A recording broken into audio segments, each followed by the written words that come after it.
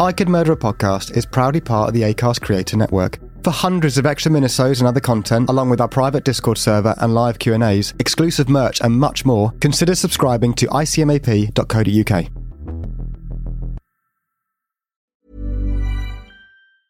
Many of us have those stubborn pounds that seem impossible to lose, no matter how good we eat or how hard we work out. My solution is PlushCare. PlushCare is a leading telehealth provider with doctors who are there for you day and night to partner with you in your weight loss journey. They can prescribe FDA-approved weight loss medications like Wegovy and Zepbound for those who qualify. Plus, they accept most insurance plans. To get started, visit plushcare.com/weightloss. That's plushcare.com/weightloss. Warning. The following episode contains subject matter and scenes that some viewers may find upsetting, disturbing, or unnerving. Please note, viewer discretion is advised at all times. Sit back and enjoy. Imagine a society that subjects people to conditions that make them terribly unhappy, then gives them the drugs to take away their unhappiness. Science fiction? It is already happening to some extent in our own society. Instead of removing the conditions that make people depressed, modern society gives them antidepressant drugs. In effect, antidepressants are a means of modifying an individual's internal state in such a way as to enable him to tolerate social conditions that he would otherwise find intolerable. There is nothing wrong with violence in itself. Any particular case, whether violence is good or bad, depends on how it is used and the purpose for which it is used.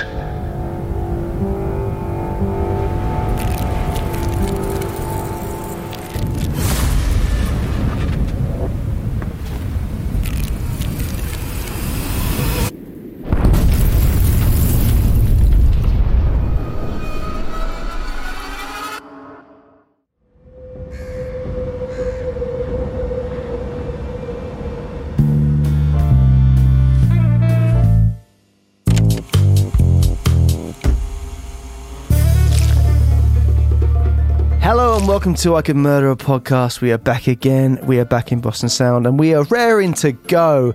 Ben, you're a floating head. I am. You can't see me. Well, I can see your head. Yeah. Because you're wearing camo. For people that are listening rather than watching, Ben is wearing a lovely camo Puma top. Yeah, thank you very much. And for those that are listening instead of watching, how would we describe my thing? Your thing. It is a dog that likes war or fireworks. Dog of war. Dog of war. Or dog of fireworks, yeah. With dog tags, probably we can't see them. Oh, here's a dog tag. It's USA. So terrific stuff. There you go. And in case you haven't gathered by the voices already, the three of us are down with a little case of the flu. There you go. A little under the weather. You know what? We were like, we can't, let this cold win. We can't let down our avid listeners and viewers. We're going to, as this T-shirt says, we're going to be in the trenches for you guys. Dog it out for you. So, yeah, if our voices are slightly husky or a bit... we apologise. Yeah. But if I ever listen to anything or watch anything on the TV where someone has got a bit of a cold, it makes me feel more comfortable that I'm healthy and happy and in a warm place more often than not. So you're one of the people that watch those ads about cancer and you're like... I feel great. Whereas I'm like, that poor guy. No, it was like there was an episode of Lost where Sawyer had a cold. Oh, fucking And I was like, how's Sawyer got a cold on a tropical island? And I was like, probably the rain. But you're like, I feel good now because I'm watching he's got a cold. Oh, he's got a cold and it's not stopped him from, That's not the point you were making just then. No, you were saying you've ploughed through. You feel good when people feel pain. No. How are you, producer Dan? Yeah, very good, apart from the chest infection, but great. That's it, that's the spirit we want. And yes, we've mentioned what we're wearing today. A big thank you to Gully Gums for addressing us this series. You can use our codes KillBen and KillTom in the store. Gully Gums, get 30% off your orders. So, here's a competition. Ben is way in the lead. I'm being killed. Less kills on me, but that's what you want. So, kill whoever you want to kill. Kill whoever you want to kill. On that, not in general. Yeah, absolutely. We hope everyone enjoyed last week's episode, The Waco Siege, which actually at the time of recording has just gone live on YouTube. It has. Is the first. Yeah. It has. How's the bell tower been? All right, lonely. But, but just doing my job. We do hope everyone enjoyed last week's episode, the Waco Siege. Very interesting case, and we're back with another very interesting case this week. They keep on coming. They do indeed, and I mean, on that note, Tom, the cases have been coming thick and fast, and after this week, we've just got 4 episodes left of Series 6. Yes. Can you believe it? I can't. This has absolutely flown by. Yeah. Hopefully these colds do. But yeah, it has absolutely flown by. Ben, today's case is a big one, like you mentioned. Are you ready? Are you ready to get into it? I enjoyed the research for this one. I was surprised by a few elements of it. I wasn't aware of a few elements of it, but big case. As I said at the start, I think this is going to be our biggest series to date. It's another big one. It's Ted Kaczynski, the Unabomber. Yes, indeed. But Ben, before we get into that, we want to say a big thank you to this week's sponsor. And yes, a big thank you to our friends over at Dead Happy who have sponsored this week's episode. And Dead Happy, Ben, tell the listeners a little more about what they provide as a service. So guys, as we move into the winter months, you know, there's a lot more bugs and germs about, you know, sneaking up on you. There's a spider that you pissed on in Dan's toilet earlier. There's a big old spider, to be fair. It was already dead. Arachnid. But before those bugs and germs can get the better of you, you need to hear about the guys at Dead Happy. Earlier on, Ben blew his nose and half was snot and half was blood. And we're not saying that the blood's sinister, but it could be. So Ben, you'll be glad that even though you've got that bloody thing up there, there's no medicals needed to be covered by Dead Happy. Fantastic. Tell me and more. Simple questions, only 3 simple questions, so you know, not going to work you too hard to get over the line. Yeah. And even if you already have an existing provider, which you probably don't, if you did, yeah, easy as hell to change over to them. That sounds unbelievable. Where do I sign up? How do I get on board? What do I have to do next? You should know because they sponsored us many a time, Ben. But you go over to their website, deadhappy.com, answer those few simple questions, a little bit of information on there, bish bosh bash, you're covered, your bloody nose is covered. So Tom, obviously, as you can hear, we're all a little bit bunged up in the studio today. The last thing I want to be doing is touching a load of paper and packaging it and sending it off in an envelope, which is topical for today's case. Have you ever posted that? I'm trying to relate it to today's case. Last thing I want to be doing is get some paper, put it out there, put a bow on it and lugging it to the postman. Would I be right in thinking that they remove all of that stress and all of that possible contamination? Yes, you dumb prick. Of course they do. Dead Happy. It's simple. You go online, you fill in some details, and bish bosh bash is done. Sign me up. What's the code? The code, Ben, is murder. And what do they get? They get the first 3 months absolutely free. There's a lot of fingers going on right now. Yeah. Anyway, back to the case. And Ben, we did say that there'd be a continuing theme of us doing this lovely quote, and then it seemed to just disappear in your writing. But it's back. It is a quote to set the scene. Bonsi's going to lay a lovely little track underneath you to make it a bit gritty. Thank you, Bonsi. Are you ready to go? My voice will probably make it gritty enough because I sound awful at the moment. Sound the same to me. Sound the same, did you say? Yeah, you don't sound any different. Oh, perfect. Thank you so much. Is that a compliment? Take compliments where you can. So this week, guys, obviously there's the Unabomber manifesto. Plenty of quotes I could have plucked out of there. Well, I have plucked one out of there, but there were a lot to choose from is what I'm saying. So I'm going to start with a quote from Ted Kaczynski. There is nothing wrong with violence in itself. In any particular case, whether violence is good or bad depends on how it is used and the purpose for which it is used.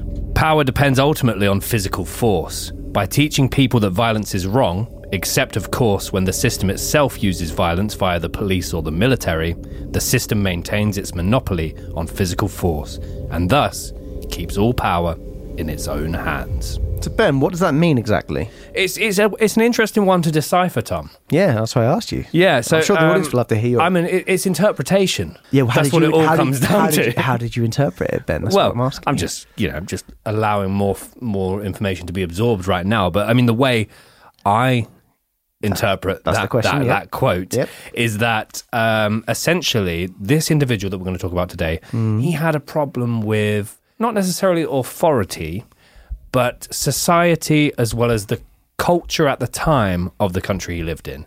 I feel like there could be plenty of Ted Kaczynskis out in the world right now, which doesn't answer your question whatsoever. And I feel my question was what you just read then. Yes. Put down.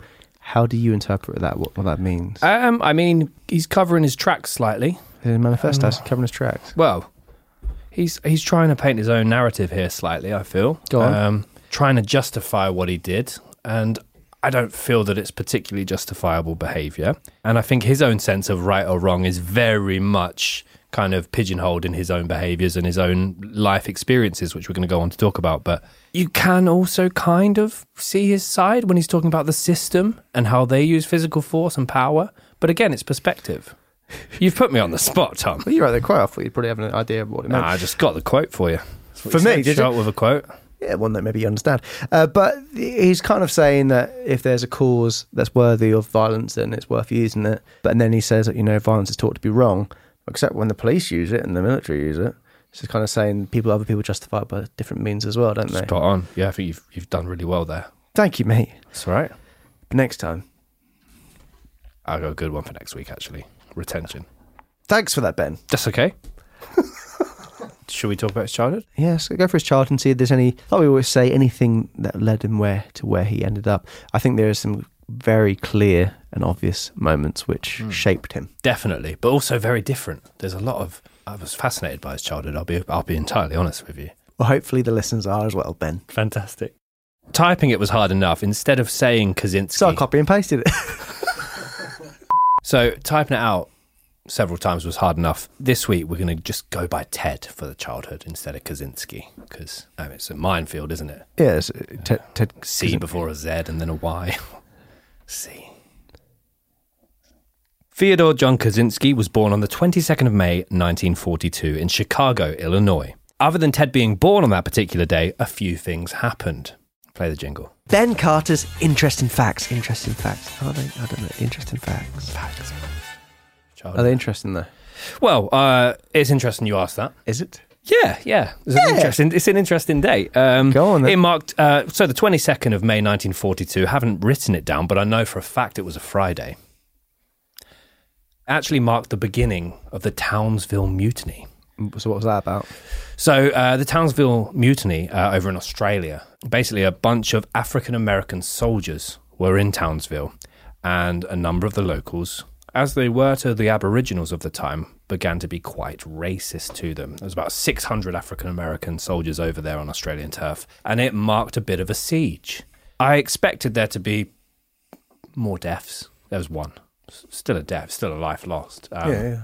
You didn't want more deaths. You thought there'd be more. I thought, well, a mutiny. But it was really more of an uproar. And then also on this particular day in history, Mexico, I don't know where this came from. I mean, you guys are highly intelligent guys. Maybe you'll know. Mexico. Oh, you're intelligent as well. Thanks. Mexico declared war on Germany, Italy, and Japan. That's the first I've heard of that. Yeah. So 1942, so... I know, but Mexico... Yeah, but do you mean they just joined forces with the rest of the world against Germany and their allies? Potentially, yeah. Mexico could have joined in. That would actually, there you go, highly intelligent guy. I mean, if he could be wrong. I don't think he is. Dan? That sounds right, doesn't it? Because Germany... Sorry, just reading up about the mutiny. So cool, yeah, interesting, isn't it? Sorry about that. No, don't be sorry. Just educating myself. Well, I told you. Not enough. Did I pretty much get the mutiny right, Dan, otherwise? Yes, one man was killed. But dozens were severely injured as well. So not sure why you forgot about them. And that was right. My thing about Mexico was basically just my thing, but you've... Well, yours was... I don't know why Afghanistan was on Germany. But your initial reaction was, war, Mexico. Yeah, then there was the date. Did they join in the Allies? Yeah. Well done, Tom. Well done, Mexico. So Ted was the first of two sons born to Polish immigrants, Theodore Richard, Ted Sr., and Wanda Teresa Kaczynski. The couple had their second son, David, who is a very interesting character, and we'll mention a lot more about him later on. He was born 7 years after Ted was born, and the couple arrived in America as Catholic, but later became atheists. So Ted Sr. was a sausage maker, and Wanda worked as a clerical assistant. Now, Ted's mother, Wanda, had a real... Sounds like an awful job. Go. It's pretty good. Now, Ted's mother, Wanda, had a real passion for books and learning new things, and this was a passion and a bond that she would go on to share with her son, Ted. Now, although the family lived in very much a working-class neighbourhood when Ted was born, his parents were said to have been extremely frugal, but also extremely intelligent when it came to money. Now, according to Ted, they would save every penny they could earn and invest the money into various loan associations, and they would earn quite a lot of interest on these particular investments. So when Ted was 9 months old, his whole body came up in quite a severe rash, formed by a number of swollen red bumps, which is just what a rash is. Not all of them. So when Ted was 9 months old, his whole body came up in quite a severe rash, and his parents immediately took him to the hospital, where he was diagnosed with a bad case of hives. And basically, the doctors came in and they said, "I hate to say I told you so." All right. The hospital staff administered various medications to the baby Ted. However, he was said to have experienced an almost immediate severe allergic reaction. And as a result of this, Ted was taken away from his parents and isolated in the hospital whilst doctors tried to understand what the problem was. But just to go back to my hives gag there, they basically said, "I hate to say I told you so. He's got hives." That's how I should have said it. But He's got the hives. So baby Ted was clearly in a great deal of pain, discomfort and confusion, and he was kept in isolation within the hospital for a couple of months. And during that time, the parents could only see him for 2 hours every week. So this incident haunted Ted's parents for a number of years, with his mother Wanda even claiming that Ted appeared emotionless for many months after this event. Beforehand, apparently he was quite chirpy and smiley, and as soon as he was out there, he was a different child altogether. So for many years after this, Ted was socially unresponsive and withdrawn, and as a result of being isolated on his own in the hospital, he very much feared being taken away or separated from his parents, particularly from his mother, who he was very, very close with, and he would often have nightmares about the experience. So yeah, not a very nice thing for a 9-month-old to go through. He would later dispute this, though, in his own words later on. He kind of swept this under the rug about it not being having a big effect on him, but his parents were adamant that it did. Yeah, definitely. And this is a big thing that people point to in terms of what would later form him and form his actions. But I don't know. I think there are lots of other things that we're going to talk about that kind of moulded him to become what he became. So apparently when Ted was a few years older, when his parents showed him photos of himself isolated in the hospital, he would become highly distressed and would actually physically recoil at the sight of these images. He would basically go on to suggest that it was a similar feeling to what he believed an animal must experience when caged, and he expressed a great deal of sympathy for those animals. So this incident aside, for the most part, Ted had a very happy and healthy childhood. He was introduced to the outdoors by his father from a very early age and would often go on various family outings and camping holidays to local woods and national parks, with regular trips to Starved Rock National Park. Both Ted and David had a fondness for the outdoors and nature, which was generated by the fact that their father, Ted Sr., was extremely passionate about being outside amongst the wildlife. So when Ted turned 6, he attended Sherman Elementary School in Chicago. And though he was known to be somewhat of a loner, Ted was also described as being friendly, polite, and a very bright child who seemed to be healthy and well-adjusted. He also seemed to take to education naturally and displayed signs of being highly intelligent from a very early age. This is a trend that would stick with him for the rest of his childhood and through to his adult years. And interestingly, Ted went on to say that he believed most of the adults in his life, whilst he was a child and teenager, cared more about Ted's brain than Ted's happiness, which is an interesting observation. And actually, yeah, I could yeah, Ted's right. He's right, yeah. Well, I think... Oh, what a brain. His Wanda was very impressed with the fact that he could actually maintain conversations for about quite high-level literature. From that point, they were like, kind of spurring him on very much. So it's kind of like having a sporty child and sporty parents, but they're living through him with his intelligence. So 3 years after Ted's younger brother David was born, the Kaczynski family moved to Evergreen Park, Illinois. This was a far more affluent area compared to the working class neighborhood the family had previously raised Ted in, and there are photos of the family house. Yeah, so the house looks nice. I can confirm that much. It's detached. It's got a nice rounded garden around the property, front and rear garden, of course, is what I meant. But looks like a nice house. And I said the parents were smart with money and their investments and being frugal, and that seems to have paid off because very nice house. Why do I feel like you've invested money in this house? I've got several shares. I own the bathroom. There's a spider in there. Yeah, fuck off. And as a result, Ted transferred to Evergreen Park Central Junior High School. It was here in 5th grade that Ted completed an IQ test, scoring him at 167, which enabled him to skip 6th grade entirely. So a little note on IQs. I feel like we've talked about IQs before on the pod. Usually lower end. Yeah. Albert Fish. Idiot. Twat. Yeah. So the average score on an IQ test is 100, and most people typically fall within the range of 85 to 114. Any score above 140 is considered a very high IQ, and a score over 160 is considered a genius IQ. And he's hitting 167 in 5th grade. Ed Kemper was 145. Oof, and he's a smart lad. Yeah. So that's considered high, but yeah, this is genius level we're talking about here. Probably the cleverest. He probably definitely is the cleverest person we've covered, isn't he? When he was born, the doctor goes, "Congratulations, it's a genius." It's not. Get rid of it. Get rid of it. No, does it work? Burn it. Burn it. Burn it. What do you think you'd get, Ben? I'd be interested to see that. Probably around 114. I was thinking maybe 70s. I think people would like to watch me do it. How do you even do a test? Is it online? You put it, we had to find it. That's fucking mean, man. Really? Yeah, I think it'll be good. We'll post your score up on a story. Okay. Yeah? Yeah. You have to post it even if it's bad. Yeah. What if it's really good? What? That'll be posted. People will be surprised and we'll have to double check that you did it all yourself. Cool. We'll get a link. Predictions in the comments? Yep. Actually, no, don't talk about me. Oh, he hates it. So Ted was clearly a very bright young man, and he would later state that this was a hugely defining moment of his life. Skipping the 6th grade meant that he would be placed into classrooms and schedules with older students. In most cases, he was a leader and extremely confident, but when placed into older year classes, he became less confident and less sociable, which even resulted in him being bullied. He found it very hard to fit in with other children and became somewhat of an outcast. That's kind of he was a big fish in a small pond, and then he's become a small fish in a big pond. But at the same time, I thought footballers, if you're an okay footballer, but you play football with really good footballers, you're going to get better. Right.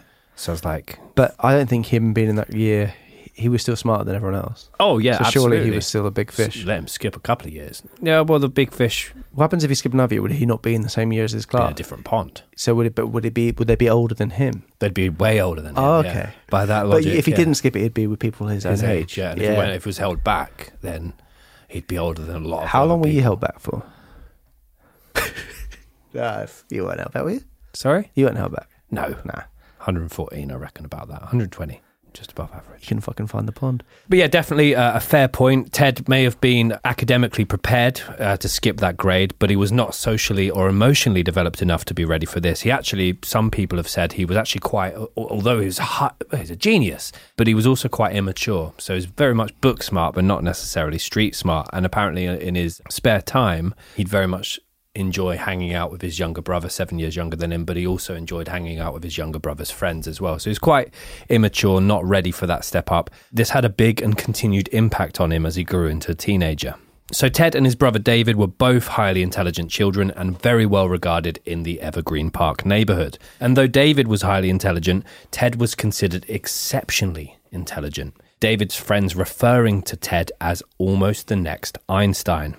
The Kaczynski family generally kept to themselves, and although they were very well liked amongst neighbours, they were described as civic-minded folks who put their children and their education before anything else. And I think particularly when they were informed that, you know what, Ted's a genius, he's extremely intelligent, highly intelligent, I think that's what then encouraged them to push him even harder, push him even more into his studies. So Ted was an incredibly shy teenager and seemed to only open up to his younger brother. If he was placed into any kind of social environment or made to introduce himself to or interact with other people, he became incredibly withdrawn and anxious, which you can understand. I mean, if he's never had the time to really develop with his own year and get confident within that, especially with how he's already seen viewing his parents as kind of not looking after his happiness and pushing him forward just for his intelligence, he kind of felt people were judging him or he's been brought out to kind of show off a bit about him as well. So the family felt that Ted was academically gifted but socially delayed. This was to the point where his mother Wanda considered enrolling Ted in a study that was being conducted by Bruno Bettelheim regarding autistic children and young people. Wanda decided against doing this after meeting Bettelheim. She felt that he was far too cold and abrupt to be interacting with her son. Sadly, later on in his life, some other tests that he would be put under didn't end well. So whilst at high school, Ted became absolutely fascinated with mathematics. He would spend hours on end studying and solving various advanced mathematical problems. The more time Ted spent doing this, the more intense his passion and fixations became on the subject. This would not be limited to school time. He would regularly shut himself away at home in order to continue to work on advanced problems. As a result of his passion for mathematics and problem solving, he did end up meeting a number of like-minded teenagers who were also intensely interested in solving advanced mathematical problems. They formed a bond with one another and also ended up forming somewhat of a gang together, the Briefcase Boys. Is that what you've come up with? No, This is out there in the public domain. Due to the fact that they all carried briefcases, which is an equation that does add up. Case closed. Yeah. Fantastic. I couldn't find online whether they chose that name themselves or it was given to them. And I'm on the fence about that. Briefcase Boys. Yeah. We should call ourselves the Briefcase Boys. I don't think you'd ever say that. There's one of them looking round and going, he's got one. He's got one. I've got one. He's got one. Oh, Matty's got a satchel. Oh. I think that's one of the things you get given. Yeah.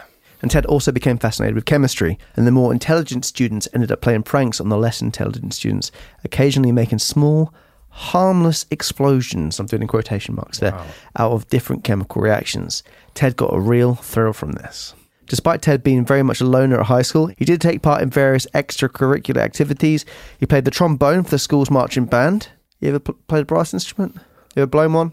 No. Never put one between your lips and give it a good blow? No. No, fair. Dan? It's very hard. You've got to do this, don't you? Right out the side of your mouth. Side of your mouth? I thought there was a technique. Maybe that's what Dan just did. I can't see it. No, he didn't. He didn't do it for the side of stuff. And he was also a member of various school clubs, including the Coin Club, the Biology Club, the German Club, Achtung! and the Mathematics Club. With one classmate noting, he was never really seen as a person, as an individual personality. He was always regarded as a walking brain, so to speak. Like Krang. Yeah, could Krang walk? He had legs. He was the body. He was a brain inside a... I didn't know he had legs. I thought it was just a bit of matter. He was inside a Shredder. body. Not Shredder. Crunk. Teenage Mutant Ninja Turtles. Krang was a brain isn't a floating brain in a water tank, and there was in a body that was walking around. Sorry. What's the villain in Teenage Mutant Ninja Turtles that has like a little brain in his waist? That's what I'm saying. It's Krang. Is that Krang? Yeah. He hasn't got legs. He's in a body with someone else walking It's around. not his body though. That's the whole point. He's a walking brain. Yeah, but that's not a walking brain. That's a brain that's got assisted movement. Yeah, Krang hasn't got legs. No one talks to the other guy. It's like the Schnapple moment. It's not really. How are you spelling Krang? Krang. It's a hill I'm prepared to die on. Kill Ben. Gully Gums. Please do. What are you saying, Danny boy? Legs or not? He's got little robotic legs, hasn't he? Yeah. But they're not. But It's what not do a brain. But brain wouldn't be walking, Ben. That's the point. But they called him a walking brain. Yes. The reference works. So as Ted advanced through various mathematical problems, he also advanced his peers, and he ended up leaving the Briefcase Boys for a more advanced mathematical group, having mastered all of their material. They were called the Suitcase Sirs. I made that one up. That's the way you tell him. He was also enrolled to be one of his high school's 5 National Merit finalists, which there is a nice little picture of Ted and the other 4 of, which will pop up now. And with this enrollment, his teachers and parents both encouraged him to immediately apply to Harvard. Ted was so academically gifted that just like the 6th, he was able to skip the 11th grade. So this part annoyed me a little bit. Yeah, I initialed it just so I remembered to talk. But my IQ is like 122 or something like that. It's probably. I think you'd be lucky to get 80. Go on. Well, that's going up gradually because you said 70. I said lucky. So they're pushing him very hard to skip these grades. You're too smart for that. Go on, advance. But I think most of the biggest lessons in life come from failures and mistakes and learning from those. Which you won't be making those mistakes. Because he's too smart. Yeah. Fuck. Are you learning from these ones? Because it seems Trying to. Week on week. Are the adults making these decisions for him? Because he is highly intelligent, but he's got a mind of his own. He's a walking brain. Exactly. But your childhood is your best years of your life, according to some people. Like, wouldn't you want to make it last a bit longer rather than skipping through, skipping grades, going straight into higher education? I guess that probably excited him a bit, but yeah, it would annoy me if that was me. If I was a genius, that would annoy me. I don't know if it would. Maybe you'd be able to understand why it's happening more. I think it would just annoy me. Would it? Yeah. But I want to make mistakes in lower classes. But you wouldn't. You're a genius. Oh, okay. Can I skip another? So did you get your point over across there? I don't think so. And by spending one of his summers at a summer school for gifted students, Ted was able to graduate high school at the age of 15. For the UK listeners, typically between 17 and 18 years old when you graduate high school. So he's 15. So he's moving quickly. He is indeed. Better yet, before he'd even turned 16, Ted's application to Harvard was accepted, and he would go on to enter the university on a scholarship the following year. So notable Harvard alumni, basically a ton of different US presidents went there. Not the bad. Loads of them. Rupert Murdoch, Neil deGrasse Tyson, and then there was also Bill Gates and Mark Zuckerberg. They both attended but would later drop out. And whilst many celebrated Ted's success, some felt that he was emotionally unprepared for his journey to Harvard, with one former classmate noting, "They packed him up and sent him to Harvard before he was ready. He didn't even have a driver's license." And I don't know if that was a clever pun about him having a van loaded up and not being able to drive it. I think it was just a metaphor. It wouldn't be clever anyway. I thought it was clever. Many of us have those stubborn pounds that seem impossible to lose, no matter how good we eat or how hard we work out. My solution is PlushCare. PlushCare is a leading telehealth provider with doctors who are there for you day and night to partner with you in your weight loss journey. They can prescribe FDA-approved weight loss medications like Wegovy and Zepbound for those who qualify. Plus, they accept most insurance plans. To get started, visit plushcare.com/weightloss. That's plushcare.com/weightloss. But yeah, I thought that was a very interesting comment. Harvard do have measures in place to protect young and gifted students for this. So as a result, Ted was given specific accommodation at number 8 Prescott Street, which essentially housed students that were in similar circumstances from all over the country in a more intimate setting. So essentially none of what you would see on the movie The Social Network, feeding chickens to chickens. Ted's reputation for being a gifted and lonesome student continued at Harvard, and he went on to earn a Bachelor of Arts degree in mathematics after spending 4 years at the university. He had a Harvard degree at the age of 20, which is quite a feat. We haven't talked very much about Ted's relationships with females to this point, though he did have an interest in girls. He very rarely dated or socialised with the opposite sex. Whenever he did, he would often spend time talking about his academic achievements rather than his interest or trying to get to know his dates. See? It's like you with the podcast, isn't it? But baby, it's 2 million plays. Have you got life insurance? You need it. Don't say that on a date. No. You need it. That was a playful joke. But again, I feel like this with Ted wouldn't have happened if they just let him learn from his mistakes. As well, if his parents are pushing him on and bragging about his brain, you probably think that's the most interesting thing about him. Walking brain, yeah. He would begin to quickly identify flaws in them or reasons to reject them. In his world, he wanted to reject them before they could reject him. So Ted's time at Harvard wasn't as straightforward as we have just made it sound. It did include some very turbulent times. In Ted's second year at the university, he volunteered to participate in one of Henry Murray's studies. Now, Murray was a Harvard psychologist. And previously, before that, he was involved with what was the CIA beforehand. Oh. Interrogation techniques was his thing. Very interesting.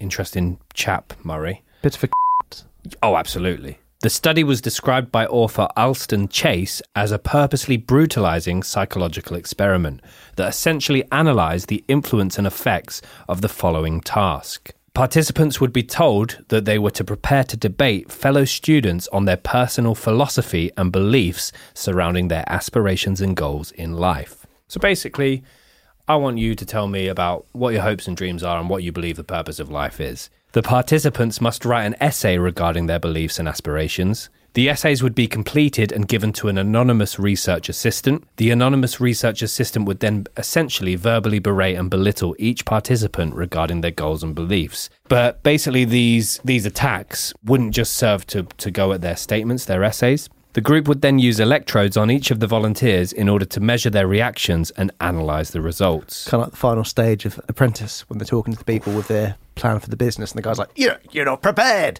And just slagging them off to the face. Kind of like that, but well put. A lot more fierce. The chap who kind of started this research was essentially seeing how people responded with interrogations, people being verbally abused, essentially. That was the idea. Yeah. And Ted was kind of very insistent that he wasn't going to break and that it wouldn't affect him, and to the stage where he went back every week for 3 years to kind of prove himself. But he basically was having his ideology and his way he looked at life completely ripped apart by people he respected, people who were high up, people at Harvard. It's making him question everything. Suddenly him being the smartest guy in the room, he's been told he's wrong. So I imagine that'd be very jarring for someone in this position. This study would go on to sort of measure their reactions and physiological behaviours. It would last for almost 3 years, during which time Ted spent close to 250 hours participating in the study. And the verbal attacks and humiliations that he would endure would basically happen on a weekly basis. So for 3 years, he was abused every week. He showed up, brought cans of shandy, cherryade, tried to do a little bit of talking every now and again, and just the people around him berated him. Yeah, but and eventually he fucking snapped. So Ted himself would claim to resent Murray, the experiment, as well as the research assistants involved as a result of his continued psychological abuse. He also felt that his privacy was consistently being invaded. However, Ted would also claim that he felt that this study had no lasting impact on his life, attitude or mental health, stating, "I'm quite confident that my experiences with Professor Murray had no significant effect on the course of my life." In the series Manhunt Unabomber, obviously it's dramatised, so you can't take anything from facts from it, but it kind of was, he was going there proud of what he'd written, the ideas he had, and it being, him being told he's wrong and questioned and prodded and whatnot. Yeah, this must be horrible. It'd be interesting to know how much his theories did change, or if they didn't change, or if it even made even back him up even further, because as I said, he went there to over 250 hours of just being told you're wrong. This for me is a significant influence on what he would go on to later do compared to the hives and the allergic reaction. The hives thing made me think, if he came back from the hospital, very different. Obviously this is based on absolutely nothing, but in terms of him, because he was very young at that age, it felt like he had a bad experience at the hospital itself, which then made him kind of quiet and isolated.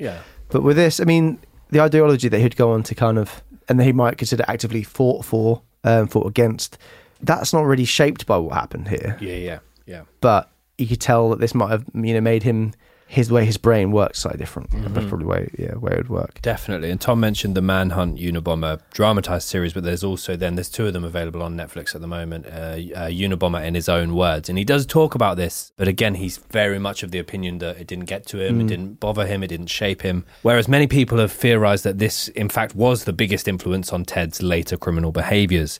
Others also argue that Ted was not the only individual to take part in the study, though it cannot be disproven that he received the most or the least abuse. And some have speculated that this study could have perhaps been linked to MKUltra and the use of various mind control techniques. After graduating from Harvard, Ted enrolled in the University of Michigan and undertook master's and doctoral degrees in maths. Interestingly, Michigan was the third choice of university behind both Berkeley and Chicago, but Ted opted for Michigan due to the fact that despite Berkeley and Chicago both offering him a place, neither would offer the same financial or career benefits that Michigan would. Michigan offered Ted a teaching role as well as an annual grant of over $21,000. And the other thing about what Ted was studying, and he would kind of jokingly say about it, the maths he was studying, it wasn't things that he could actually apply in real life. It was problems which are kind of problems for problem's sake. It wasn't anything it wasn't linked to science or anything like that. It was purely mathematics, which didn't really have much of a use. Yeah, and some of the dissertations that he would write would just be so elaborate and so advanced that there would only be a handful of people in the entire country that would really appreciate the work he'd done. But really for the work it was rather than actual use from it. So from this, old habits seemed to follow Ted while studying and teaching in Michigan. Ted was extremely dedicated to his studies and to his work. Not much of note took place whilst at Michigan. However, a couple of years into his time there did result in Ted kind of questioning his sexuality. And this is something I did not know about the case. But for a couple of months during the year of 1966, Ted experienced several intense sexual fantasies about becoming and being a female. This even resulted in him booking a meeting with a psychiatrist with the aim of undergoing a gender transition. However, Ted changed his mind in the waiting room of the psychiatrist at the very last minute. So after this happened, Ted felt humiliated, lost and confused, and he began to experience intense feelings of anger, hatred and violence towards others, particularly the psychiatrist and people he felt had wronged him in the past. And he wanted to devise a plan in order to kill them all, which is really quite an escalation. It is. He said, "I felt disgusted about what my uncontrolled sexual cravings had almost led me to, and I felt humiliated, and I violently hated the psychiatrist. Just then, there came a major turning point in my life. Like a phoenix, I burst from the ashes of my despair to a glorious new hope." After gaining his master's and doctoral degrees, Ted took a role as an assistant professor at the University of Berkeley, California, where he assisted with research and also taught. His teaching style was said to have been incredibly rigid, and he would be quick into frustration when his pupils were not absorbing information as quickly as he could. He would have hated me. Oh yeah, fucking hell. Yeah. Walk straight back out again, probably. Ted was not a very popular teacher by any means. It is said that he was very socially awkward and almost unable to communicate in front of large groups. He would mostly read straight from textbooks, not answer any questions when prompted by his pupils. The whole idea of teaching almost appeared uncomfortable to him. There was a complete disconnect with his students. But I think the faculty quite liked him, didn't they? They actually thought he was very good at what he did, and they respected his intelligence, and he was able to solve problems which they never thought would be solved, etc., etc. But yeah, in terms of him to students, it just didn't really work. Yeah, definitely. And I think that was always a theme through his life, talking to large groups of people or new people. That was not his thing. Public speaking. Yeah, absolutely. So just a year and a half into the role, in 1969, Ted resigned without any kind of explanation, and he moved back in with his parents. And apparently when you work your way up to that level of role, assistant professor, very rarely do people just sort of, nah, I'm out.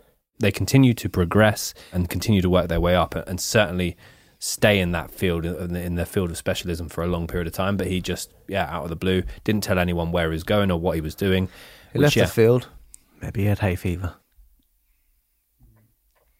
Doesn't really work. But neither did he. He didn't want to work there. He left. Fantastic. To go to a field, which was a wood. But we'll get on to that. When he moved back in with his parents, he began to ponder his existence as well as his next step in life. And he also began to harbour a sincere hatred for technology, sociology, and the current climate of American culture. So during this kind of 2-year period living with his parents, he spent a lot more time again reunited with his brother. David. Yeah, David. We said we'd talk about him again. He came back up. And they both loved the outdoors. Throughout this period of time, Ted was looking for some vacant land to purchase in the wilderness. He went through various attempts to buy land, but they weren't successful. And eventually, he found a remote area in Lincoln, Montana, where he was able to follow through with his purchase. And together with the help of David, ended up building a small wood cabin. And again, when he got this land and built the cabin on it, no one else was about. So on the move to his cabin in the woods, Ted said, I wanted physical freedom. I wanted to get away from the cities and civilization. I just wanted to be a hermit. There's no doubt about the actual reason I dropped out of the technological system. It reduces people to gears in a giant machine. It takes away our autonomy and our freedom. Evidently, Ted wanted a simple life. He wanted his own space. He wanted to live life on his own terms. He wanted his freedom. He lived in the cabin without any electricity or running water. That'd be hard work, wouldn't it? So I love the idea of going off the grid, but... Do you? Yeah, I do. Why do you post everything on Instagram then? Well, I'm a slave to trends, but also I'm a big fan of plumbing. A big fan of plumbing. Yeah, well, the size of your movements, you need a big bit of plumbing. Otherwise. Thank you so much. Just roll with it, guys.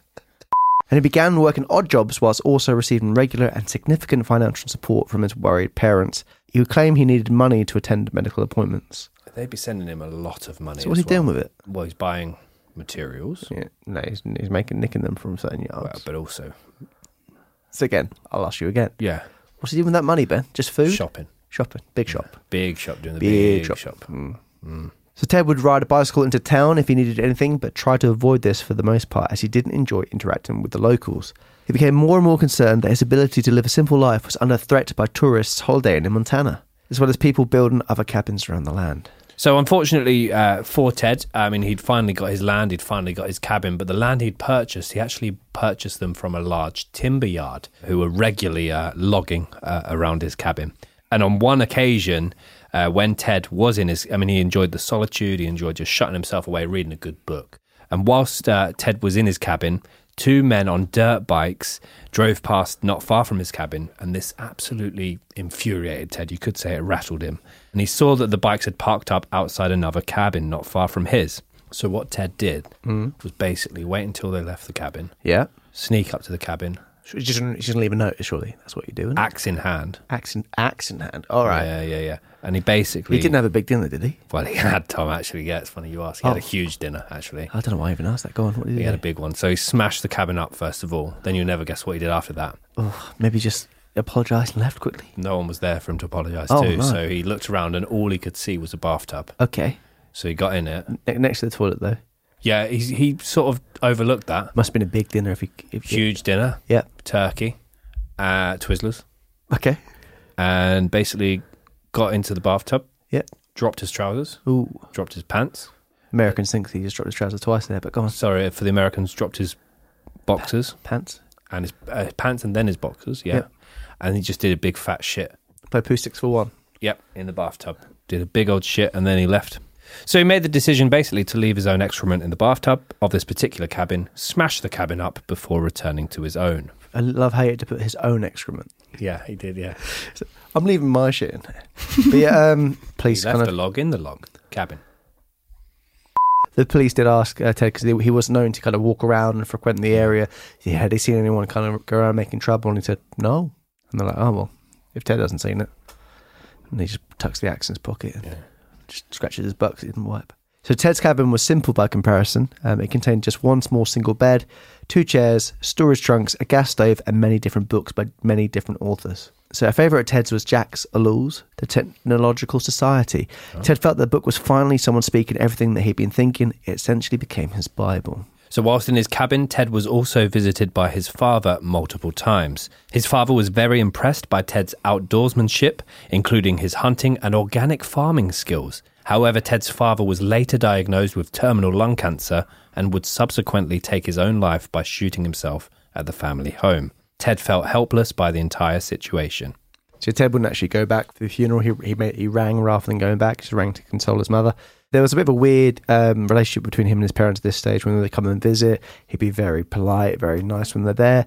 But when they'd get home, he'd send them a letter basically kind of damning them for what they put them through. So it was he'd be really nice to their face, but when they leave, he'd send he loved to write 12-page letters to them basically saying how they did him wrong. So it's very, very unfortunate. So in his cabin, Ted became more bitter and more angry by developments made in the proximity of his land. He would begin to intentionally sabotage or disrupt building works close to his cabin, including using arson and booby traps. However, on one particular hike to his favourite nature spot, Ted noticed that there were now far too many other people around him, and this almost caused an internal switch to flick. So another note about the timber yard. He did one night, they had a really loud saw they'd used, and he ran it one night when there and just threw stones at it, so it didn't work. Cost him lots of money to repair it. So he kind of, for a very intelligent guy, he just casual vandalism. Yeah. And it was all kind of over people just making noise. Yeah, it would have been difficult to live next to him. Yeah. So on this particular nature spot and the kind of escalations of his feelings, Ted said, "It's kind of rolling country, not flat. And when you get to the edge of it, you find these ravines that cut very steeply into cliff-like drop-offs, and there was even a waterfall there. It was about a 2 days hike from my cabin. That was the best spot until the summer of 1983. That summer, there were too many people around my cabin, so I decided I needed some peace. I went back to the plateau, and when I got there, I found that they had put a road right through the middle of it. You just can't imagine how upset I was. It was from that point on that I decided, rather than trying to acquire further wilderness skills, I would work on getting back at the system. Revenge." And it is here that Ted's plans escalate. It's also here that we're going to go into the timeline of the Unabomber case. 25th of May, 1978. Ted Kaczynski's first bomb is discovered after listing the return address on the exterior of the letterbox package to that of a Mr. Buckley Christ, a materials engineering professor at Northwestern University, Chicago, Illinois. Christ, who does not recognize the package, immediately becomes suspicious and calls campus security. Officer Terry Marker is called to the scene and proceeds to open the parcel. Fortunately for him, it is an unsophisticated bomb which only partially detonates and thankfully only causes minor injuries to Marker. Between bombs number 1 and 2, Ted decides to move back to his hometown of Lombard. Better support. Illinois to take a job at the rubber factory, because everyone makes mistakes, where his father used to work and where his younger brother David is currently working as a supervisor. I wonder if Johnny worked there. It is during this period that Ted becomes infatuated with a female colleague after going out on a few dates. Ted excitedly shares the news with his brother that the woman has kissed him. Unfortunately for Ted, though, his strong feelings are not reciprocated, and the colleague explains that she feels that they would be better off as friends. All been there, eh, Ben? We have, Sir Tom. Pardon? What did you say, sir? We have, Sir Tom. Deeply hurt and disappointed, Ted proceeds to spread crass remarks about the woman all around the plant. We've all been there. So David recalls his brother as being extremely upset over the situation and awkwardly has to have a conversation with him regarding the slander he is spreading.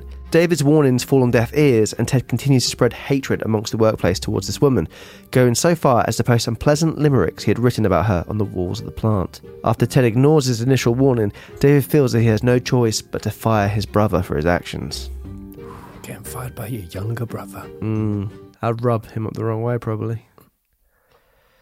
So at first Ted took this as a betrayal. He always looked at his brother as, very much his ally, and, he's been fired for this. But as time would go past on, he did eventually forgive him for his actions. Yes, this won't be the last time that they'll have a disagreement. Absolutely. Upon his dismissal, Ted returns to his cabin in Montana and begins plotting his next bomb. 9th of May 1979, just under a year later, Northwestern University is targeted again. This time, a small package that could easily be mistaken for a birthday present is left on a classroom table, where it is stumbled upon by graduate student John Harris. Upon opening, the device is triggered and the bomb explodes, leaving Harris with minor cuts and burns, but thankfully nothing more serious. Later on, FBI agents will discover Ted's secretly coded diaries, of which he will depict the disappointing results of bomb number 2 in the following way. I had hoped that the victim would be blinded or have his hands blown off. He has escalated quite a lot, obviously, throughout this time. He's already shown moments of senseless violence in terms of, vandalism and stuff, but going to the stage where he's wanting to kill people seems, quite the leap. Yeah, and also, this has just been picked up by a grad student, which I assume wasn't his intended target, but there's so much opportunity for innocent people to be killed as a result of his actions, which I feel like he's got kind of tunnel vision for the hierarchy he's targeting. I think he's tarring them all the same brush, really, because I don't think that he had exact targets. As we're about to go into, he did target, airlines as well, so he couldn't have had a specific target there either. So the 15th of November 1979, later the same year, Ted builds his third bomb with the intention of blowing up a domestic airline flight, American Airlines flight number 444. So this device has been designed to explode once the plane reaches the highest point of altitude. However, by a huge stroke of luck, a faulty mechanism fails to detonate the bomb appropriately, and although the package starts to produce smoke, the crew are alerted and are able to make an emergency landing and safely evacuate everyone from on board. As I mentioned with the first couple bombs, they were very basic as bombs go, someone actually opening the thing and not actually having fatal wounds. So he was kind of very, he was putting things like little ends of matches in them and old wires and wooden boxes. It was very kind of basic. But there, he's making a bomb which will detonate by the highest altitude. It's you can see he's sophisticated to an extent. He's evolving his obviously it didn't work the way he wanted it to work, but he's quite quickly learning different techniques here. So links are being made amongst the authorities, who now realise they have a serial bomber on their hands. The name Unabomber is created and given to the unknown terrorist, so the name is basically University and Airline Bomber put together for Unabomber. 10th of June 1980. That's my own case anniversary. Explosive. No, that's not 1980. I wasn't even born then. How old were you then? 10th of June 1980. Kaczynski's next bomb is sent directly to the Lake Forest home of United Airlines president Percy Wood, who opens the delivered package and is left needing intensive care after the bomb explodes, causing severe injuries to his hands and face. Ted's bombs are becoming more sophisticated, and this particular bomb has been created by placing the device inside a hollowed-out book called Ice Brothers by the author Sloan Wilson. The 8th of October 1981, a brown paper package is discovered in a hallway at the University of Utah, Salt Lake City. The parcel is discovered by a maintenance worker who, aware of the recent goings-on, alerts security and ensures the campus be evacuated. The bomb is safely defused and thankfully no one is injured in this case. The 5th of May 1982, Kaczynski's sixth bomb... Shish bomb. Oh, fucking hell, please. Sorry. Shish bomb, you're my shish bomb. 5th of May 1982. Kaczynski's sixth bomb is sent to Patrick Fisher, the head of the computer science department at Vanderbilt University, Tennessee. Fisher's assistant, Janet Smith, opens the package in Fisher's absence and the letter bomb detonates upon doing so, leaving her with serious shrapnel-related injuries and burns to her hands. July 2nd, 1982, bomb number 7 is sent, targeting the University of California, Berkeley. The package is discovered in the staff room by engineering professor Diogenes Ankalekos, who innocently opens it. The pipe bomb contained within the parcel explodes, and Diogenes is severely injured, with all the skin on his fingers being burnt off. After bomb number 7, the Unabomber mysteriously disappears for the next 3 years. The authorities and general public begin to forget the reign of terror that's been inflicted on them for the last 4 years, and day-to-day life appears to get back to normal. However, Unabomber has other ideas and decides to reappear on the spring of 1985. They also, during this time, didn't know, if he'd been arrested. It's like when other people who have been committing lots of crimes, they stop for a certain period of time. The BTK killer, Zodiac. They think, maybe he's been arrested, maybe he's died. So they kind of, maybe this is all over. But sadly, this was not the case. May the 15th, 1985. Once again, the University of California, Berkeley finds itself at the center of the Unabomber's campaign. Engineering student John Hauser discovers a small white box in one of the campus classrooms. Curious, he opens the package, and such is the force of the explosion that 4 of his fingers are completely blown off his right hand. He had been wearing a ring on one of those fingers, and when it hit the classroom wall, the impact of the blast left a significant imprint of the ring in the wall, which is just unbelievable to think of.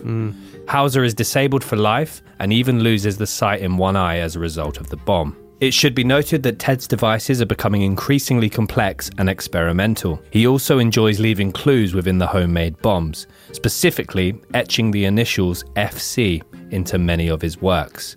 FC is short for Freedom Club, a supposed organisation who Kaczynski claims to be a part of, when in reality he is the only member. He states that the ultimate objective of the group is the destruction of modern industrial society in every part of the world. The remainder of 1985 sees bombs 9, 10 and 11 target the Boeing Airline Company, the University of Michigan, and also claiming the first life. Thankfully, bomb 9 is defused and no one at the Boeing Airline Company is harmed. Bomb number 10, however, inflicts serious harm upon James McConnell, a professor of psychology, and his assistants Niklaus Suino when they open the letter bomb together. Devastatingly, in the car park of a Sacramento computer store on December 11th, 1985, Unabomber's 11th device takes the life of 38-year-old store owner Hugh Scruton, who spots a brown paper bag that has been dumped by a rubbish bin near the entrance to his office. The bag explodes as Scruton unknowingly picks it up and it kills him instantly. The nail bomb is Unabomber's most deadly to date, but unfortunately, it won't be the last. We've mentioned his coded diaries earlier on, and in relation to this particular event, Kaczynski expresses pleasure because he has managed to increase the power of his bombs. He also demonstrates delight over the fact he has killed someone humanely, in his own words, and is sure that the victim probably never felt a thing. 2 years later, on February 20th, 1987, Kaczynski plants another bomb under similar conditions. So with the press reporting on these incidents, one thing they would mention, he'd be very keen to read the papers and see, him being spoken about, and he got quite a kick out of people saying that he was progressing in his bomb making as well. He kind of took that as essentially feedback. Yeah, feedback. So the 20th of February 1987, Salt Lake City, Utah, Gary Wright, another computer store owner, spots something out of place in the car park of his store. On going over to investigate what is placed on the floor, he comes across what appears to be a small pile of wood. He picks it up with the intention of moving it, and in doing so, he detonates the device, narrowly escaping with his life, but not without significant injuries. Bomb number 12 is a turning point in the Unabomber case, as it's the first time the suspect is actually seen. So he's been very careful all this time not to be seen. He'd also, he was known in the area where the cabin was to be seen quite dirty, long hair, uncut beard. But what he would do is he would shave himself, make him clean, not look out of place, travel to these different places and place these bombs and not be kind of stick out. And come back home again, avoid anyone. So he would eventually grow his beard and hair again, get dirty again. So people just assume they haven't seen him for weeks. Yeah. So he could never really account for where he'd been or his movement had been. He was very forensically aware as well. So no DNA left on any of the devices, no fingerprints. Wasn't using the same materials twice. Yeah. It was very, obviously he's highly intelligent genius. So with the bombs he was making as well, he had around the area he was, there's like scrap yards as well. He'd take lots of wires from there and different items from there, which would be all from different cars and different machinery. So they couldn't really trace where these things were coming from. So a computer store worker mentions how she witnessed a moustache man wearing a grey hoodie and aviator sunglasses crouching down in the store's parking lot. The task force immediately sets to work to produce a composite sketch, which goes on to become one of the most famous police sketches of all time, and an image synonymous with the Unabomber 17-year bombing spree. So it's the one that I'm sure everyone's seen before. It's the one that Phil took some inspiration for the intro as well. Shout out to Phil. It's also, we'll go on to kind of discuss a bit more in detail, it's a bit of a cult image. Pop art. Yeah, in terms of people kind of flying the flag for kind of some of the things that Ted stood for. So the media is whipped up into a frenzy, and the sketches shown on screens and in print throughout the States. The Unabomber is officially the most wanted man in America right now. See, this search was quite staggering. It went on, it cost over $50 million, the FBI, to do this search, and it's the biggest manhunt to date. So clearly slightly spooked that he'd been spotted and the image broadcast to the world, Kaczynski lies low for the next 6 years and even starts reducing his contact with his family members. His regular letters to his brother David decrease, and when David writes to Ted in 1989, informing him that he has found love with Linda, his future wife, and is looking forward to building life together with her, he is shocked by the hostility that Ted demonstrates towards him in his response. A 20-page letter accusing him of lacking the integrity to lead a pure life. He did like to write lots and lots, didn't he? Yeah. You think you'd be like, oh fuck, Ted has written another letter. So Ted becomes increasingly withdrawn over the next couple of years, even sending an aggressive letter to his mother in 1991, which accuses her of being insensitive and cruel during his upbringing. He even blames her for his lack of social skills, even going so far to write, "Because the harm you did me can never be undone." In 1993, after 6 years away from the spotlight, Ted Kaczynski reappears, this time with a vengeance. So this is bomb number 13, and bomb number 13 is sent to the California home of geneticist Charles Epstein on the 22nd of June 1993. The letter bomb results in Epstein losing his fingers and bursting his eardrums.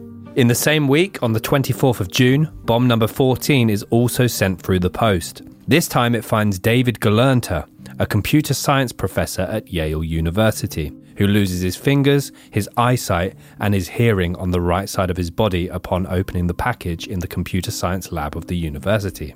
Around the same time as the June attacks, Kaczynski mails a letter to the New York Times claiming responsibility for the most recent bombings. The letter is handed over to the FBI, who conclude that it is from the Unabomber. However, they are unable to deduce any further information from the letter, such as the type of paper, the typewriter ink used, or the postal stamp. They do, however, come across a note that has been imprinted on the surface of the paper. Call Nathan R. Wednesday, 7 p.m. Has the Unabomber finally made a mistake? Basically, like, you know, we used to have pages of a school book, Ben, and you're drawing something or you're writing something, the next pages are imprinted on. They believe that he had written something on top of the paper, therefore leaving a mistake there. Or is he fucking with them because he has done things before? He would personally put some hairs and things, stuff like that, just trying to throw people off the scent. So the hunt for Nathan R. gets underway, but not surprisingly, there are hundreds, if not thousands, of Nathan R's scattered across North America, and the hunt for the mysterious contact produces nothing in the way of new evidence. By this point, a huge amount of resources and funds are being ploughed into the investigation. Over 150 agents are assigned to the Unabomber case, making it the largest and most expensive manhunt in FBI history. As the two bombs of 1993 send shockwaves around the country, Kaczynski is plotting his next move and details in his diary how he wishes to hit an Exxon exec. And an Exxon exec would work for a company called Exxon, Tom, which basically are in the gas sector. Something you can relate to. He annotates how he could send them a bomb under the ruse of an environmentally orientated book, which would mention the concerns he has over the impact the oil industry has on the natural world. So bomb 15. On the 10th of December 1994, he targets an advertising executive, Thomas Mosser, at his home in North Caldwell, New Jersey. As the package is addressed to him personally, Mosser proceeds to open it and is instantly killed when the bomb explodes. A $1 million reward is offered out to the public for anyone who can provide information that will identify the bomber. What is to be the 16th and final of Kaczynski's bombs is sent through the post to Gilbert Murray, president of the California Forestry Association, who opens it on April 24th, 1995, in his Sacramento office, and who, unfortunately, also loses his life in the blast. The scene is described as so terrible that Murray's family are only left with his feet to bury. Wow. During his reign of terror, the Unabomber has also been working on a 35,000-word manifesto, which he sends to both the New York Times and the Washington Post on the 28th of June 1995. He demands they publish the article, threatening more bombs and death if they do not. The FBI examine the writing and deduce that yes, this is indeed the work of the Unabomber, after noting his use of the FC Freedom Club throughout. So the name of the Unabomber manifesto is Industrial Society and Its Future. It's a passionate essay highlighting Kaczynski's key beliefs in the harm that technology and the evolution of industry has had on human potential. As a result of humans being forced to adapt to machinery and new technologies, their freedom has been suppressed and their natural habitat destroyed. He places a lot of blame on big government and big business, holding scientists personally responsible for selfishly seeking power in such a reckless way. A lot of people have read this and they do agree with a lot of the points he's made. I think a lot of the points do still very much stand up today. You see the kind of harm that technology has on people and even just their mental health. A lot of people nowadays, social media, even Instagram, people looking at things and affecting my life should be that way. It's had a negative impact on people. A lot of the things he says rings true. This is a case that I very much wanted to cover, and after watching the dramatised series, it showed how even people that were searching for him kind of agreed with certain aspects of what he was saying. Yeah, definitely. There's bits I'll go into in the aftermath as well about correlating people to nowadays. Yeah, it's a very interesting. I think a lot of people would agree that technology has had an adverse effect and it's not all been positive, and it has prevented the human potential as well. But some people would argue that is human potential and it is progression. So yeah, as Tom mentioned, he does make some very good points which don't actually sound like the ramblings of a madman. Many of the points that Kaczynski makes are still highly relevant today. So one of the points he says is the continued development of technology will worsen the situation. It will certainly subject human beings to greater indignities and inflict greater damage on the natural world. It will probably lead to greater social disruption and psychological suffering, and it may lead to increased physical suffering even in advanced countries. There's somewhat of a moral dilemma as to whether to go ahead with the print of the manifesto. So the newspaper and the FBI have a choice to make here. They don't know whether or not, if they do publish the manifesto, will he actually stick to it, or do they run the risk of angering him if they don't print it? And also, will it lead to copycats? Will it lead to people also believing in his manifesto and believing what he believes in? So Ted even condones his own brutal actions within the text. If we have never done anything violent and had submitted the present writings to a publisher, they would probably not have been accepted. In order to get our message before the public with some chance of making a lasting impression, we've had to kill people.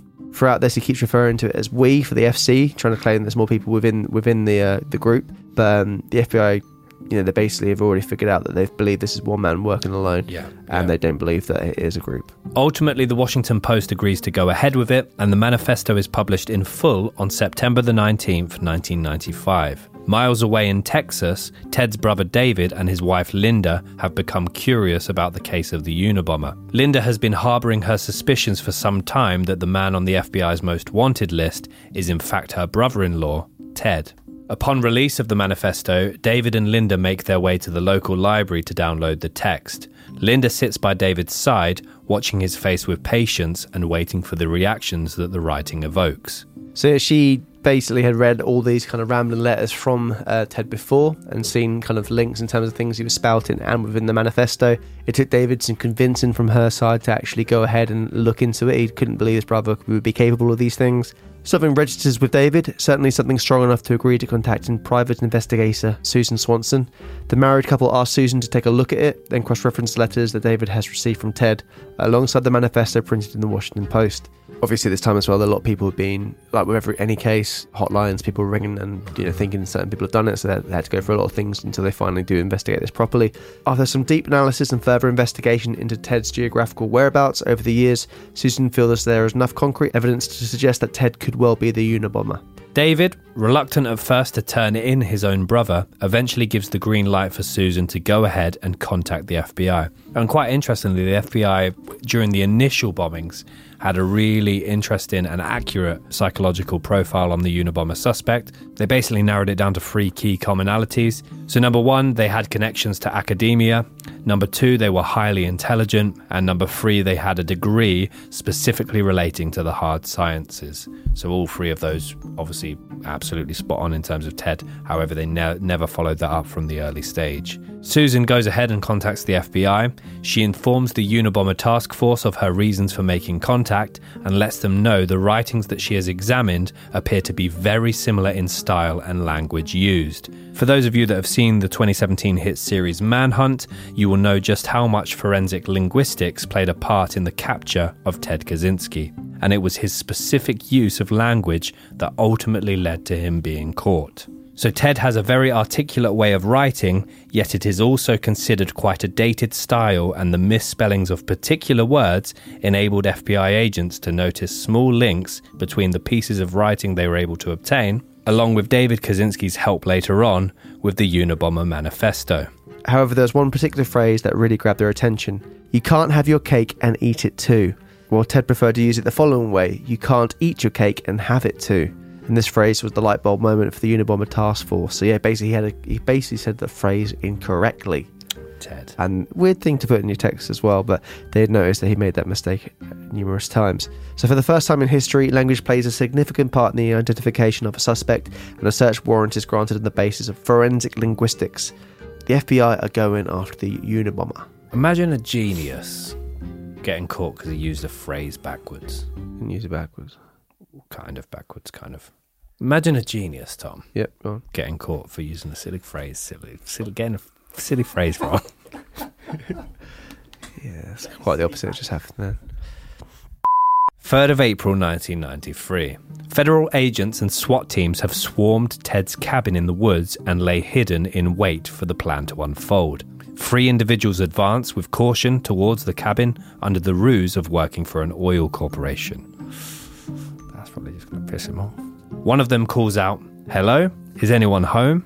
An unkempt and dishevelled Ted hears the voice from inside his cabin and picks up his head in curiosity, wondering who could be out there. He stands up and proceeds to open the door of his cabin, where he is greeted by the 3 men who explain that they are from the Nordic Drilling Company team, all the while creeping closer and closer to the Unabomber. They take in their suspect's appearance, and it appears that Ted Kaczynski has not washed in months. His hair is a dirty, matted mess, his skin is encrusted with grime, and his clothes are filthy and ripped. They can hardly believe that this hermit in the woods is the bombing mastermind that they have been chasing for all these years. Ted, somewhat dazed and confused, is immediately pounced on by one of the agents posing as an oil executive and is pulled from his home and forced into handcuffs. Upon doing so, multiple more agents appear from hiding, surrounding Ted Kaczynski. He has nowhere to run, nowhere to hide, and after 17 years, it is officially over for the Unabomber. Fantastic.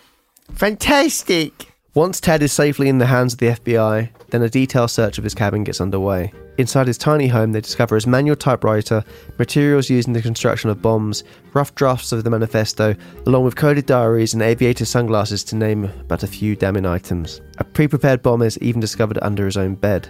There is no doubt that Ted Kaczynski is the Unabomber. They have their guy, along with a mountain of physical evidence to prove so. Over 1,000 miles away, David Kaczynski and his wife Linda are watching the events unfold in horror on the TV from their home in Texas. The FBI had promised Ted's brother and sister-in-law that they would not be identified, and they would also be informed ahead of time should an arrest be on the cards. Neither promise was maintained, and they, along with the rest of the world, discovered that Ted Kaczynski had been arrested at his cabin in the woods and identified as the deadly Unabomber, all thanks to them. So basically there was a news report at the time that literally stated something along the lines of Ted Kaczynski was fingered by his own family, which is actually on the Netflix documentary Unabomber in his own words. So we're now going to move into the trial of Ted Kaczynski. In the run-up to the trial, a lot of attention is placed on the state of Ted's mental health. Unbeknownst to Ted, his family and team of lawyers have agreed between themselves, behind Ted's back, to do whatever is needed to be done to make sure Ted is kept alive.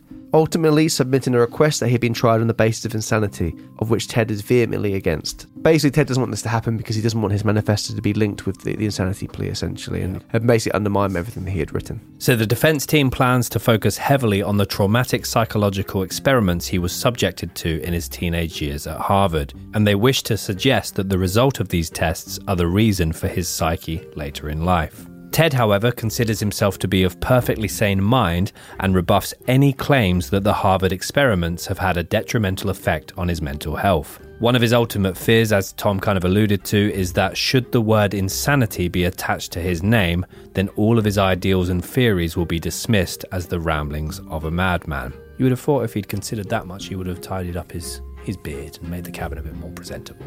He didn't think it was going to be cool, did he? In early January of 1998, Ted asks to dismiss his lawyers and represent himself. This request is denied by the judge, who states that he has no choice but to keep his current legal counsel.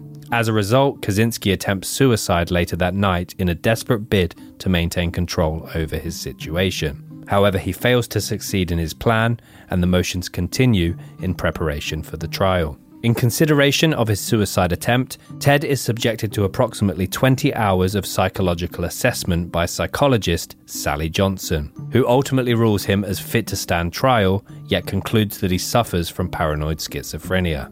On January 21st, 1998, despite the psychiatric diagnosis, Ted is proclaimed as competent to stand trial upon these grounds. The prosecution team pushed for the death penalty.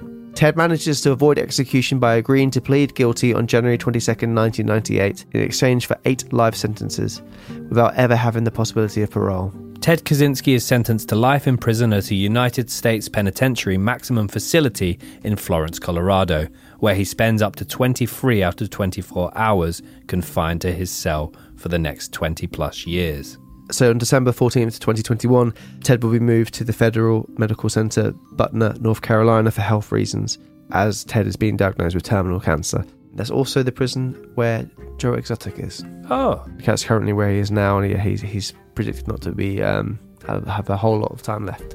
So that is the case of the Unabomber. We're going to go into a bit of aftermath now. But yeah, there's lots to kind of dissect and go over. So in the early years of his incarceration, Ted famously befriended Oklahoma City bomber, who we talked a little bit about in last week's episode, Timothy McVeigh. He also befriended the 1993 World Trade Center bomber, Ramzi Youssef. They allegedly found common ground in subjects such as politics, nature, and survivalism, and their prison wing became known as Bombers Row.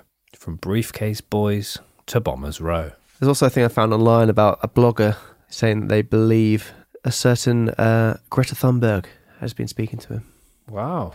Which, it's this blogger saying this. So, yeah, it seems very unlikely. But obviously, Ted is very environmental minded, and so is Greta. So maybe it's just an easy win for them to link those two together. Yes, he has never demonstrated any remorse for what he's done, and has always maintained that injuries and death caused were necessary in getting his message across. I think Ted would be very much part of Extinction Rebellion. Like, he would think that they wouldn't go far enough, because his basically idea is, in order to make an omelette, you've got to crack a few eggs. But he's doing it in the sense of blood has to be shed in order to make these things happen. It's not going to be an easy movement. Yeah. But yeah, they were is it collateral damage? Yeah, they were collateral damage. Ted has obtained quite the following from environmental activism groups such as Earth First, who find the preachings of his famous manifesto strongly aligned with their own beliefs. Some people even believe that Ted could be the Zodiac Killer. A lot to do with the kind of coded messages there. Communicating with the media and the alleged similarity between Ted and the sketch for the Zodiac. But I don't think that's even that similar, to be completely honest. I think it's more similar to the Richard Ramirez composites, if you just put some shades on him, in a way. In a way. I'm looking forward to seeing you lookalikes, if that's something you're saying. Stay tuned. No. Now 80 years old, Ted Kaczynski has since been moved from the Supermax prison where he spent the last 2 decades. You fucking idiot. David Kaczynski still harbours a lot of guilt for turning his brother over to the FBI, and Ted still refuses to speak to him to this day. Apparently David's still writing letters, but Ted's not replying. And if you see David in documentaries now, you can still kind of see him, like, his face light up when he talks about him, and he does seem very, like, he speaks well of him, and you can still feel that guilt. Yeah. And then you see Linda going, I never liked him, his wife. So, yeah, it's a very peculiar case. And as I said, if you read the manifesto or some parts of it, there's a lot of things which you can kind of go, yeah, that makes sense. But obviously there's a way to go about things. So David now devotes his time to campaigning against capital punishment and heads up the organisation New Yorkers Against the Death Penalty. He and his wife Linda became very close friends with Gary Wright, survivor of bomb number 12. And there we go, Ben. That is the case of the Unabomber. It is time for the light relief for the case. The Unabomber. Yeah. Some lookalikes. Absolutely. What does it look like? That looks like a bit like that. Yeah, it looks a bit like this. Do you want to start us off? I'll get us rolling, shall I? Please do. I've got 3. One of them is terrible and one of them is a bit of a U-shout. Okay. Different to terrible, so I'll take it. Shit. We're going to start with my strongest by a distance. Go on. Sean Bean. Okay. It's not the worst you've ever done. Take that to the bank. Okay then. So I've mine. This one is a bit of a jokey one. Is this the me one? No. Oh, maybe yeah. So him there looks a little bit like Michael Teen Wolf. It's just I thought it was the son out of Jumanji. No. Okay. Teen Wolf. It's just the hair and the beard looks very wolfy. Yeah. Yeah. Oh, I see you. Okay. My next one is a skinny version of Phil Margera. Which is usually the... I can see that one. You can see that one? Yeah. Maybe Sean Bean with that photo. Maybe Show me with that photo. this photo instead of the scruffy photo I used. Sean Bean next to that one might work a bit better. Bit better. I've just thought of one now, which I'm just going to check whilst, live Do you on the want me podcast. do you want me to do another one? I Then? guess I do. An artist I bloody love called Wayne White does word paintings and I love them. Not your worst, but... Okay. Yeah. So I originally went for a young Ted. Looks a bit like Jonathan Woodgate. It's not bad. But then I also think he looks like the actor Holt McElhenney from Mindhunter a bit. Not bad. Similar face. Yeah, not bad. Well, we'll keep the theme of young Ted, and I have used this actor before. I think I used him for the Donald Nielsen case, but I'm going for young Ted. Looks like a young Michael Shannon from Boardwalk Empire. Chin is massively different, and this is the more you one. Ben. Okay. I don't think it's out of this world to say that Stephen Anthony Lawrence, also known as Beans from Even Stevens, when he grows up, couldn't be the brother of Ted, David. Similar eyes. They have got similar eyes. Beans, but if you search him now, he looks very different now, Beans. He doesn't look anything like that. But that's a bit of a rogue one for the lookalikes, as they always tend to be. But let us know if we've missed any. I'm sure we have.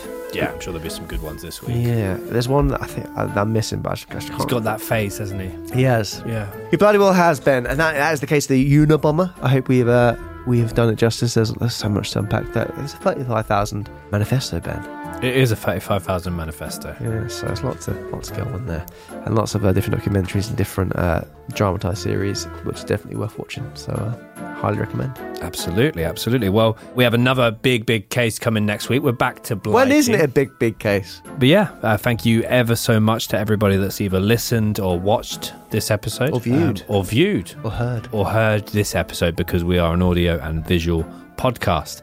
If you just can't wait until next week, which is a big episode and we're back in the UK, just wait. Then why not consider supporting us like many other amazing people do over on Patreon. We've got, at the time of recording, 80 odd exclusive episodes on there. We do requests, some cool cases over there, and you can find us, and then they're also audio and video over there. And you can find us at patreon.com/couldmurderapod.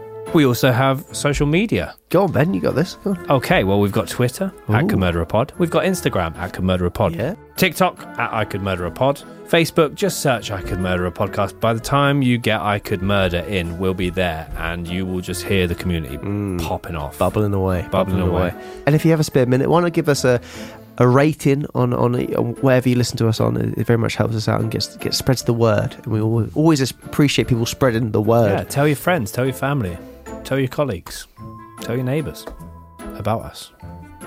All about us. Yes, Ben. We've also got a store. Okay, yeah. We've got some stock still left. Mugs, hats, stickers, badges. Yeah, they're on there. Got the candles, store, posters, show it all small, there. medium and large jumpers and shirts. T-shirts, jumpers and tees. We have sold a few candles recently because it is getting colder. It's going to be darker now. Great fragrance for Halloween. Great fragrance for Halloween. It smells exactly like a horrible movie. It smells exactly like Halloween should smell, but it's not pumpkin. Yeah, really good smell. And look, blood red. Yeah. Lovely stuff. Bloody lovely. Like your scab. I reckon by You've the been series. picking it again. No. Yes, you have. No, I haven't. That's healed. That screams picked. All right, audio people, come and have a look on the visual because. God, guys, if you want to see something, come for literally looking at a dirty scab. It's not dirty. That's a clean heel. 4 episodes left of the series, boys and girls. What a weak finish to an episode. I know, we need to get something. All right, guys, apologies that we've been a bit poorly this week. Hopefully it hasn't impacted our energy or our voices too much. But we'll be back next week and we'll be full of beans, like bloody beans from Even Stevens, you could say. You could say that. You could, and I have. Wow. Anyway, guys, like we always say... We say this all the time. Keep doing what you are doing. Well, unless you're not comfortable... Go on. Unless you're not comfortable about skipping a year, do it at your own pace. Learn life, learn from your mistakes, learn along the way. It's a journey, and we're all on the same one. Just approaching it at different strides. Some are a few strides ahead, Some are fucking far behind, I guess. Yeah, some anyway, are. guys, all best to Pip. See you later. Oh, Ben. Change. Never. Don't have to. We're all at different strides. We're all at different Neil deGrasse Tyson. Degrassi. Oh no, what have I done? Neil deGrasse Tyson. Oh, thank God for that. Degrassi. I read it as Italian. You have been listening to I Could Murder a Podcast. Written and presented by Tom Norris and Ben Carter. Produced and mixed by Dan Lambert at Boston Sound. Edited by Ben Bonsi. Additional research and timelines by Lauren McKenna Parker. Artwork and animation by Phil Witten. And theme song by Alfie Indra. If you've enjoyed this episode, please remember to subscribe and give us a 5-star rating on Apple Music and Spotify. For additional exclusive content, check out our Patreon page at patreon.com/couldmurderapod. I Could Murder a Podcast is proudly part of the Acast Creator Network. For hundreds of extra minisodes and other content, along with our private Discord server and live Q&As, exclusive merch and much more, consider subscribing to icmap.co.uk.